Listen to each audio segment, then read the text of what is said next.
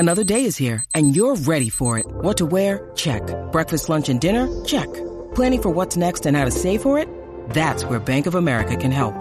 For your financial to-dos, Bank of America has experts ready to help get you closer to your goals.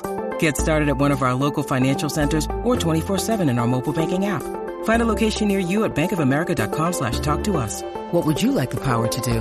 Mobile banking requires downloading the app and is only available for select devices. Message and data rates may apply. Bank of America N.A., member FDIC. On Schreiber. Snyder went, scores! Now it was Fidel scores. Paul Rabel splits two and scores. Kylie Ohlmiller showing off those shifty skills and finishes that shot behind Liz Hogan. Kelly, not shy, bounces one home. What a start. Welcome everyone to Pro Lacrosse Talk. I'm Hutton, he's Adam, and together we are your main source for Pro Lacrosse news. Hello Pro Lacrosse fans, we're happy to have you for another episode of Pro Lacrosse Talk. I'm with my co-host Adam. Adam, how are you doing today? I'm good, Hutton. How are you? Doing great. I had a lot of great lacrosse games on this weekend. I was fortunate enough to go actually see one of them live in person. We'll talk about that a little bit.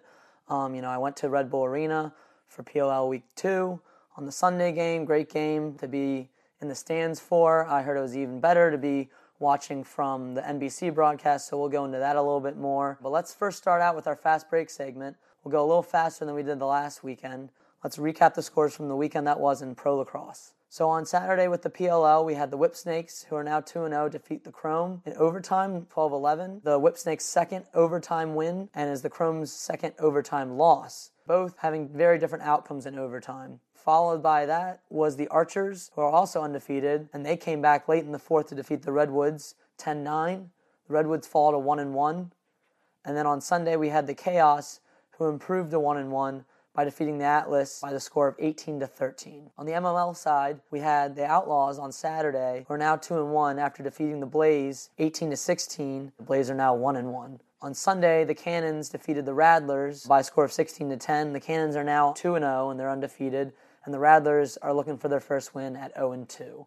So that's our fast break. Now let's dive into my experience at Red Bull Arena. I was fortunate enough to attend the game on Sunday. I was able to watch the game from afar. They put the fans this time on the one side, so that way the crowd looked a little bit bigger. They reported that it was around 3,000 that were there on Sunday, and they reported that in total 10,773 for the weekend. As you might know, Saturday's totals are counted twice because there are two games, so a little bit of number fudging there. But I was actually surprised about the 3,000 number. It really didn't look like there was more than 2,000 there when I was there. And, I did a rough estimate, just calculating how many rows of seats were in the stands. I don't know. I think 3,000 was a little bit of a stretch. Maybe that's the ticket sales they got. But that's what I saw. Obviously they want a higher attendance. The attendance was a little low compared to the 13,500 in Boston. But you and I both talked about how the venues so far haven't actually been in the best places. The venues themselves are great. Don't get me wrong there, but they actually haven't been in the best of places.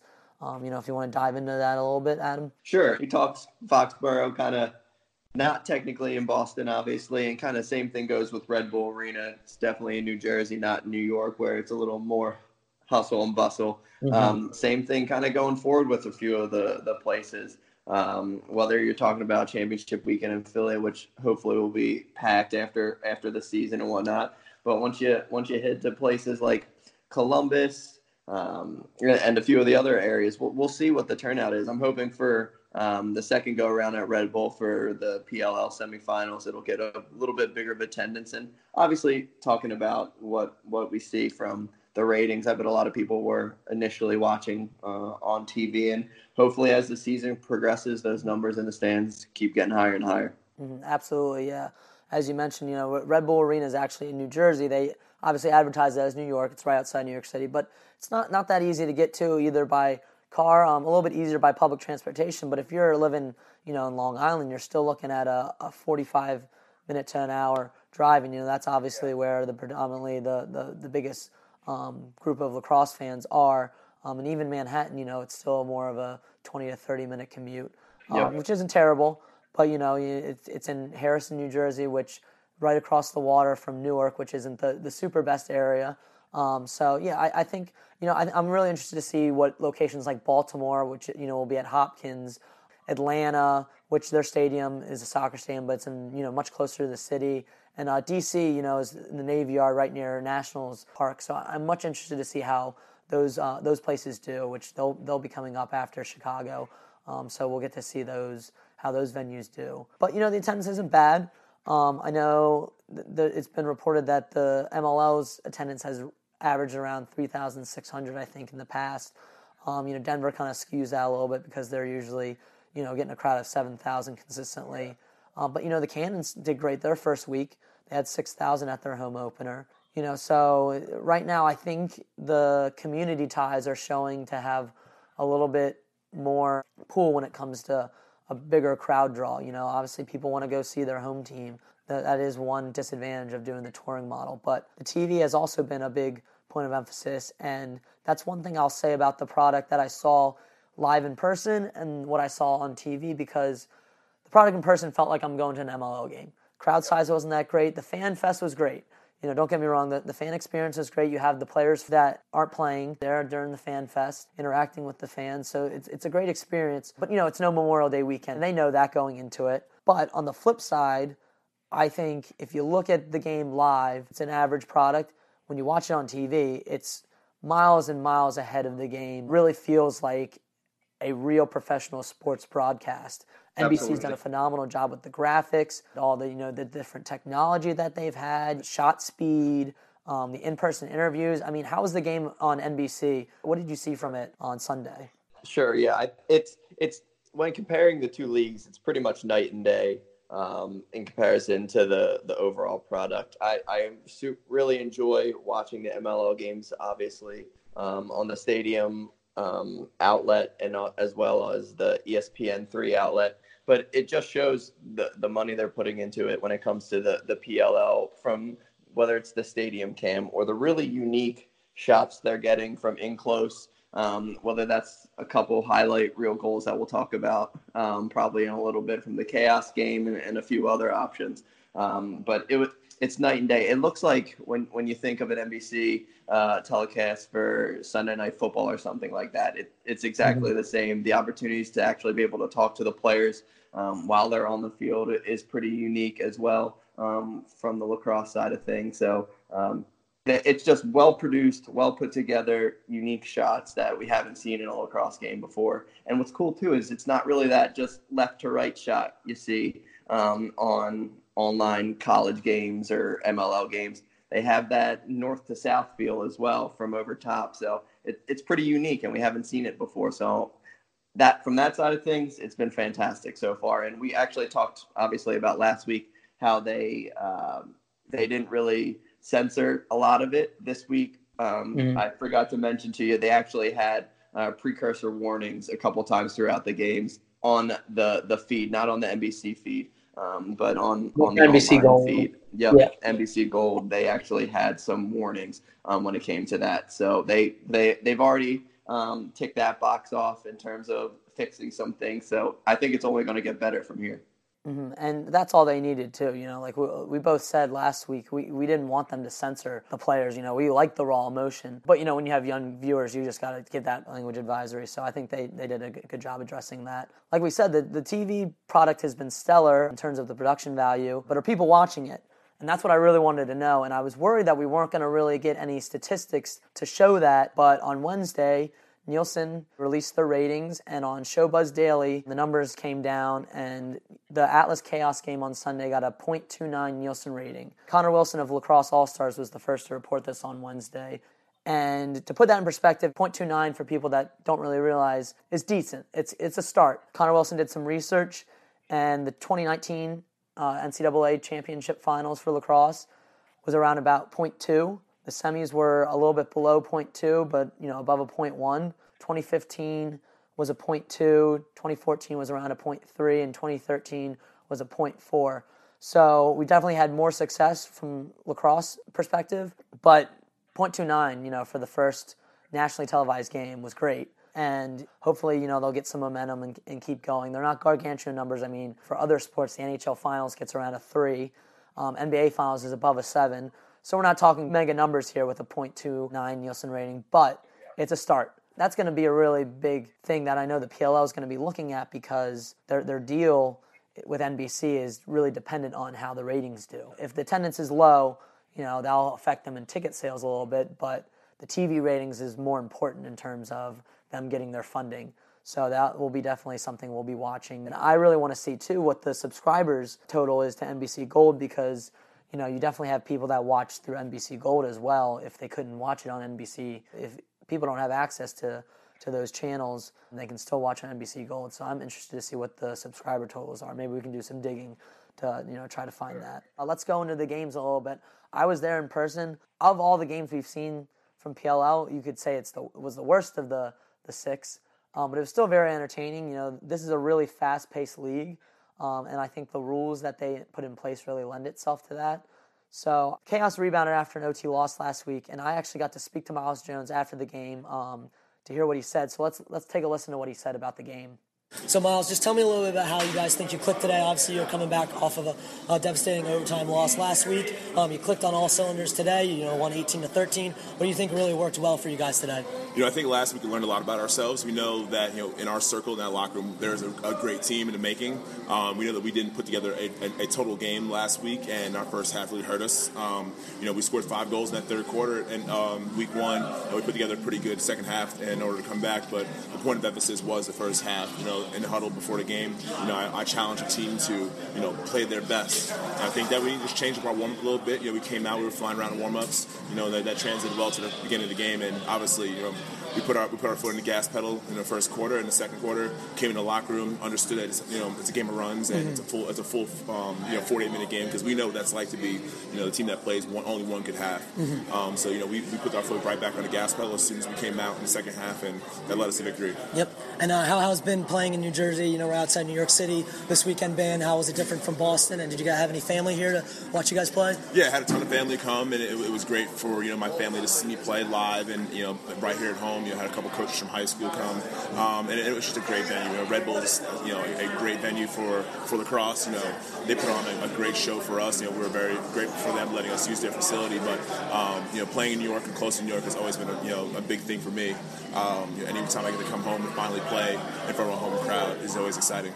Yeah, so they certainly had their foot on the gas for this one. After a quick 8-second Atlas goal by Ryan Brown, the Chaos went on an 8-goal run, and that included 2 two-point goals from long stick midi Matt Reese. They weren't phased at all. And, the Atlas really never had an answer for them on defense. Connor Fields and, Miles Thompson, both Albany products, they were putting up highlight after highlight. I mean, they weren't just scoring goals. They were looking sexy when they were doing it. Miles Thompson with behind the back goal. Connor Fields only had 2 goals, and both of his were beautiful. One was, underhand goal to the top corner, and then he had the one that got social media going with the fake pass behind the back to the lefty rip off stick side from probably about 14 yards out. I mean, that in person was a beautiful goal to watch because I was right in line with it. That was great. And I think you kind of saw the Chaos got really comfortable running their style of offense. They're very creative. But I got to say, the Atlas didn't really make them work too hard. The defense tended to get a little lost out there. They're switching on picks, but then they try to get back with their matchups and leaving guys open.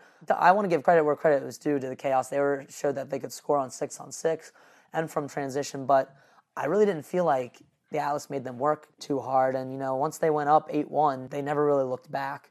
So that's kind of my thoughts on that. I don't know if you had any other ones. They didn't seem to have anyone that could truly beat their man one-on-one, and whether that's a midi attack, it just didn't seem like the offense was moving that much. And you got to say they scored 13 goals, which was the second highest on the weekend. So you can't say the offense didn't play well, but it just didn't seem like they had that guy that could beat someone one-on-one, whether that was Paul Rabel or anyone else on the squad.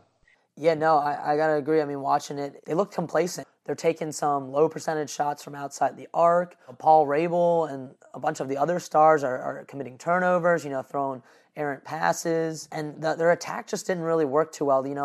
I looked at the game again, and they only had 3 settled 6-on-6 goals where they really ran their offense, and they were all from, Kieran McCardle, who had a hat trick in the game, the lone bright spot. All the other goals were either transition, they had one from Hartzell. They had a lot of transition goals that were just kind of found the Chaos sleeping a little bit, found those gaps, which, is definitely nice to see. They had a few more 6-on-6 goals. Cloutier had had 2, but they were garbage goals, after Blaze Reardon, who was phenomenal in goal. But, he made some big saves, and, they were just fortunate to get the ground balls, a little scrappier right around the crease and put them away. But for the most part, it was sloppy for the Atlas, and that's 2 weeks in a row, so they're really going to have to clean it up. Right now they're definitely looking like the worst team by far, but they have talent, so I don't know. They got to go back to the drawing board and figure it out. Maybe they call up some guys on attack and try to find a different rhythm there, but it wasn't pretty from what I saw. Yeah, and as much as we're ragging on them right now, there's 10 weeks of the regular season. We could kind of be talking a different story when it comes to next week. So it'll really be interesting to see what happens this weekend in Chicago, right? With the different options from games. The Atlas will play Chrome next weekend, and they seem like really different teams just from a competitive level, but at the same time, they're both at the bottom of the totem pole right now, even though Chrome have 2 losses as well. They were in overtime. So we'll see really what happens next Sunday with that game. Absolutely. Going off of that, on the flip side, you have the Chrome, who are also 0-2. They've obviously played a little bit better. They've lost, 2 close ones in overtime that could have gone their way. Tell me a little bit about the Whipsnakes Chrome game that we saw this weekend. Sure. No, super competitive battle. Obviously, 2 teams that went into OT in week 1 as well. Both times now the Whipsnakes came out victorious while the Chrome not so much, unfortunately. This one had some pretty intriguing stories. In Cage, John Galloway, Kyle Bernlohr, both played really exceptionally well throughout the game. Both had over 5 saves within about the first 15 minutes of the game. So they played really well both ways. End of the first quarter, you probably saw there was a bit of a skirmish between the 2 squads. You've seen that a lot so far in the last 2 weeks. There's been a lot of chat and a lot of trash talk and kind of the refs breaking up a lot. So I'm curious to hear your thoughts on that play if you saw the replay. I think the Whipsnakes kind of play with a chip on their shoulder. Jim Stagnita's group is, mostly made up of Maryland players, whether it be the Terps or, even some Towson guys. I think they play a style that is kind of unique, and I think that lends to them being, 2-0. And we'll talk about the Archers a little bit because they're another team that I think also have a unique style that is also, they kind of found their identity. Go back into Atlas, I think that's where they're struggling is they don't have an identity. The Whipsnakes play a very creative style on offense, and they're gonna beat you in the mouth a little bit. Defending. I think it was Drenner who got pushed into Galloway, and then they got a little bit of a scuffle, and then Matt Rambo got some face time, getting his helmet taken off. That draws interest. That's a storyline that you can follow in the game. That's good for the game. You don't want to see it turn into like hockey where you're having full on fist fights because that's not something I want to see. But I like them getting competitive. I like a little trash talk. That game too was fortunately enough the NBC Gold one, so we got it unfiltered. I liked it. What I saw, the Whipsnakes have been able to grind these games out. They let the Chrome sneak back a little bit, with Jordan Wolf, and he's always going to be somebody you got to watch out for. He can just go off whenever he wants. I liked what I saw out of that game. My favorite play had to be though the John Haas 2-point bouncer. I can't wait to see more 2-point bouncers, because we've been seeing a lot of takes from beyond the arc, but if you can get that bounce right, you can see a lot of good goals like that. So, and then on the flip side, you got the Chrome. To tell me a little bit about what you saw from them. They're right there, but they just can't seem to get over the hump. Yeah. Well, they definitely were succeeding at the face-off X, man. Talk about someone who's kind of rose out of nowhere to stardom is Connor Farrell. He was at one point 12 for 14 from the X. So they lost despite how successful they were from the face-off X. Like I said, John Galloway played an awesome game. You said Jordan Wolf finally had some of his signature moves from X to get a couple goals. So there were some big plays throughout this game. And, it's unfortunate for the Chrome with this loss, but when you look at the overtime period, 3 negatives right in a row. They had an unorganized clear, so that caused a turnover from that. And then on the final goal from Drenner, they didn't switch on the slide and on the pick, resulting in that game winner for the Whipsnakes. So, and in addition to that, they had 19 turnovers throughout the game. So if they kind of lower that turnover rate a little bit, work on some clears, I can see the wire tilting their way. Yeah, because Galloway hasn't played that bad in Cage, but like you said, it's hard to win with 19 turnovers, and it kind of negates the good work of Farrell on the face-off X. Connor Spinal Tap Farrell, as I like to say. If you haven't seen the movie Spinal Tap, guys, check it out. It's a hilarious mockumentary, and one of the lead band members has long blonde hair, so that's what makes me think of that and the Spinal Tap inspired jerseys that the Chrome are wearing. But anyway, yeah, they're still an exciting team to watch, and I know Dom Starza will get that group, prepared for next week. So it'll be an interesting matchup to see them go up against the Atlas. And now let's shift focus to the Archers versus the Redwoods, because many people think these two are the best teams in the league. They're right up there with the Whip Snakes, and I kind of have to agree with them. I love the Archers right now, what they're doing. I don't think there's a team that has greater chemistry on offense than them. I mean, you got, Tom Schreiber at the midfield, and then, attack Marcus Holman, Will Manny, even Kevin Rice, who's been a little bit quiet from the scoring standpoint. Kevin Rice is still an integral part of that offense, and they're just scoring in every which way. They've proven that they can dodge from the wings and create offense from there. You had, a nice sweep goal from Schreiber, or they'll create offense from X, whether it's two-man game or finding the open look on the crease. I mean, they're just scoring all over the place. I think they showed that they could really battle back because, the Redwoods put together a 4-goal run at the end of that first half, but they didn't seem fazed by it. They came out, got a goal quickly in the third period, battled their way back, and then it was Ben McIntosh, who had 2 goals within the final 4 minutes, one with a minute 37 left, to give them the game winner. They're a team that I think plays like a team. They play like they've been playing together for years, which is ironic because you have guys like the Chrome, all Duke guys. Obviously they didn't all play together, but a lot of them were on the Rattlers last year. Exactly, and they played a similar style, at Duke.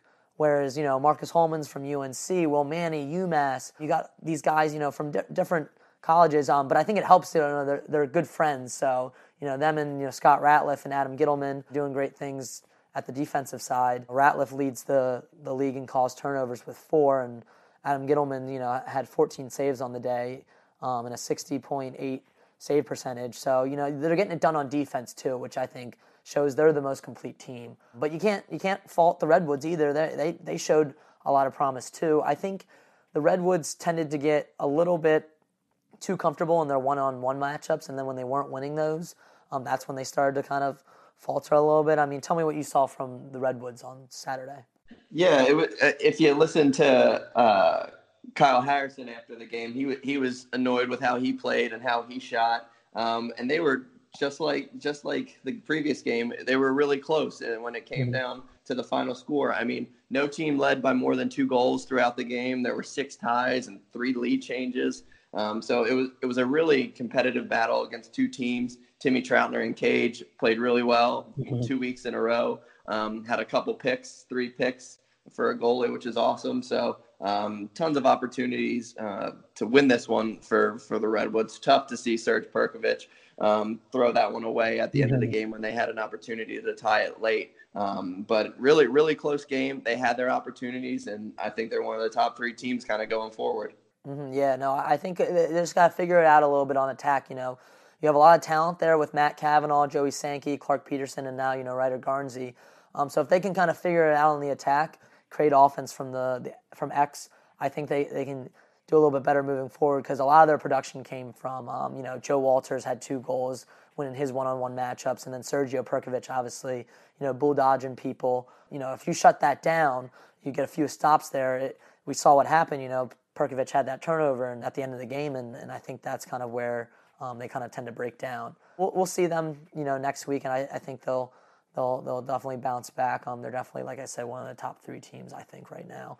And we'll see. The big kind of turning point was in the fourth quarter. Archers were 4-5 from the face-off X. So we'll see what Greg Beast has to say about that kind of going forward for next week. Yeah, Stephen Kelly, too, getting another goal. I love it. I love those Fogos, going down. That one was a lame duck shot. I just don't think Troutner was ready for it, definitely some exciting things to watch going forward from the PLL. So let's transition now to the MLL. We only had 2 games this weekend, but we were fortunate enough to see some history with the Outlaws Blaze game. Tell me a little bit about what happened in that game.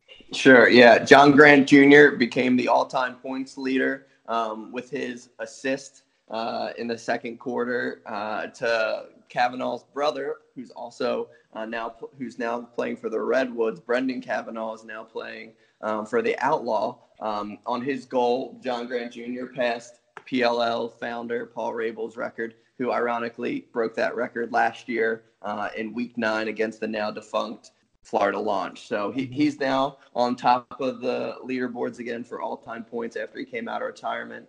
We kind of talked a little bit about that last week, whether what his reasons for coming out of retirement to break that record were. But this was a high-powered offensive battle between the two squads. You know, Zach Currier had another awesome game. Shane Jackson for the Blaze. Yeah, 5 goals and 2 assists for Shane Jackson. Yep. The Outlaw have 3 of the top 6 point leaders currently after 2 weeks for the MLL. So between Shane Jackson, Tommy Palasek, who combined for 13 points in this one, it was an awesome game to watch. High-powered offense on both sides. And despite having an under 50% save percentage for the game, Dylan Ward played really, really well in cage for the Outlaw. So was able to get the W for them with some late saves in the fourth quarter to solidify that victory. So awesome game to watch. Awesome game.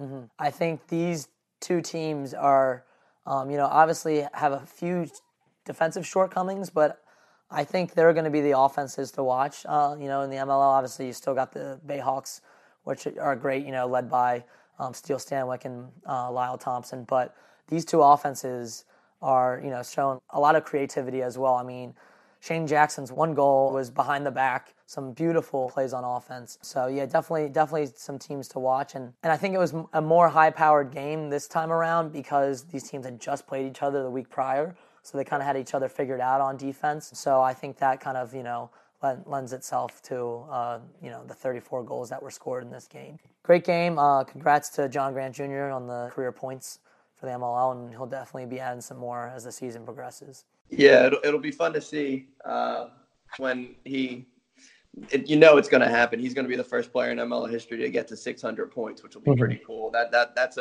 another monument that he'll be able to get to at some point. Yep. So then that takes us to our final MLL game, Cannons at Rattlers. This game in the first half, man, was a snooze fest. It was all Cannons. They got up to an 8-0 lead, and they just never really looked back. Kyle Jackson was the leading goal scorer. He had 4. Mark Cockerton was a little bit quiet today. He only had 2 goals compared to a 6-goal performance from week 1, but the Cannons, I think, are the real deal on offense. I don't think they've played the best opponents so far. I think the Lizards are a solid team, and they just barely beat them 13-12 last week. And then the Rattlers, I think, again, just a team that's kind of a little lost without their stars that were on the team last year that are now playing in the PLL. They're a young team.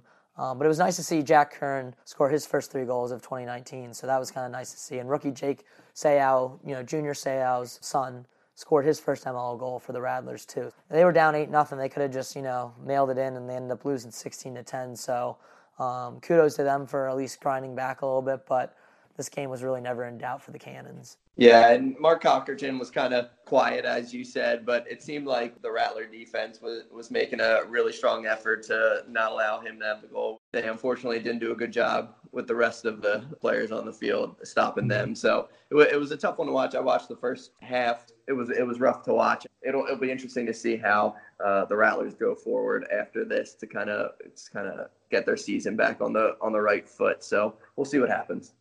Absolutely. Well, that concludes our MLL recap.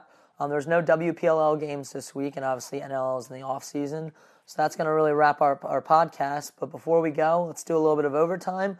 What are you looking forward to most this coming weekend?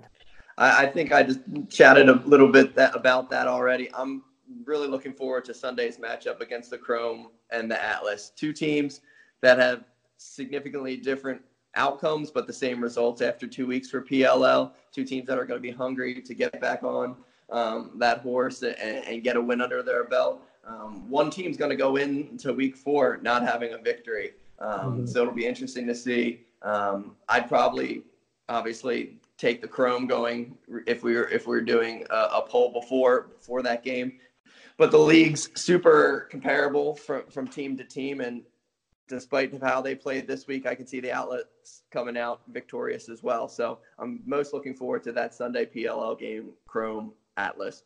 Yep, and I'm going to take the flip side, and I'm looking forward to the Whip Snakes versus the Archers, battle of the two undefeateds. One's going to get handed their first loss. The other's going to, go to 3-0. They have the strongest identity on offense, both those teams, so I think that's going to be something to watch. I'm really looking forward to seeing, the Archers again. I think they're right now my favorite team to watch. But, the Whip Snakes, they grind out these games, They like to play close, I think, and they've come away with 2 overtime victories. So I think we're in for a great matchup between those two teams. So that's what I'm looking forward to the most. So that concludes our Pro Lacrosse Talk podcast. This has been episode 2. I'm Hutton, he's Adam. Join us next week, and we hope you enjoy the lacrosse games coming up this weekend.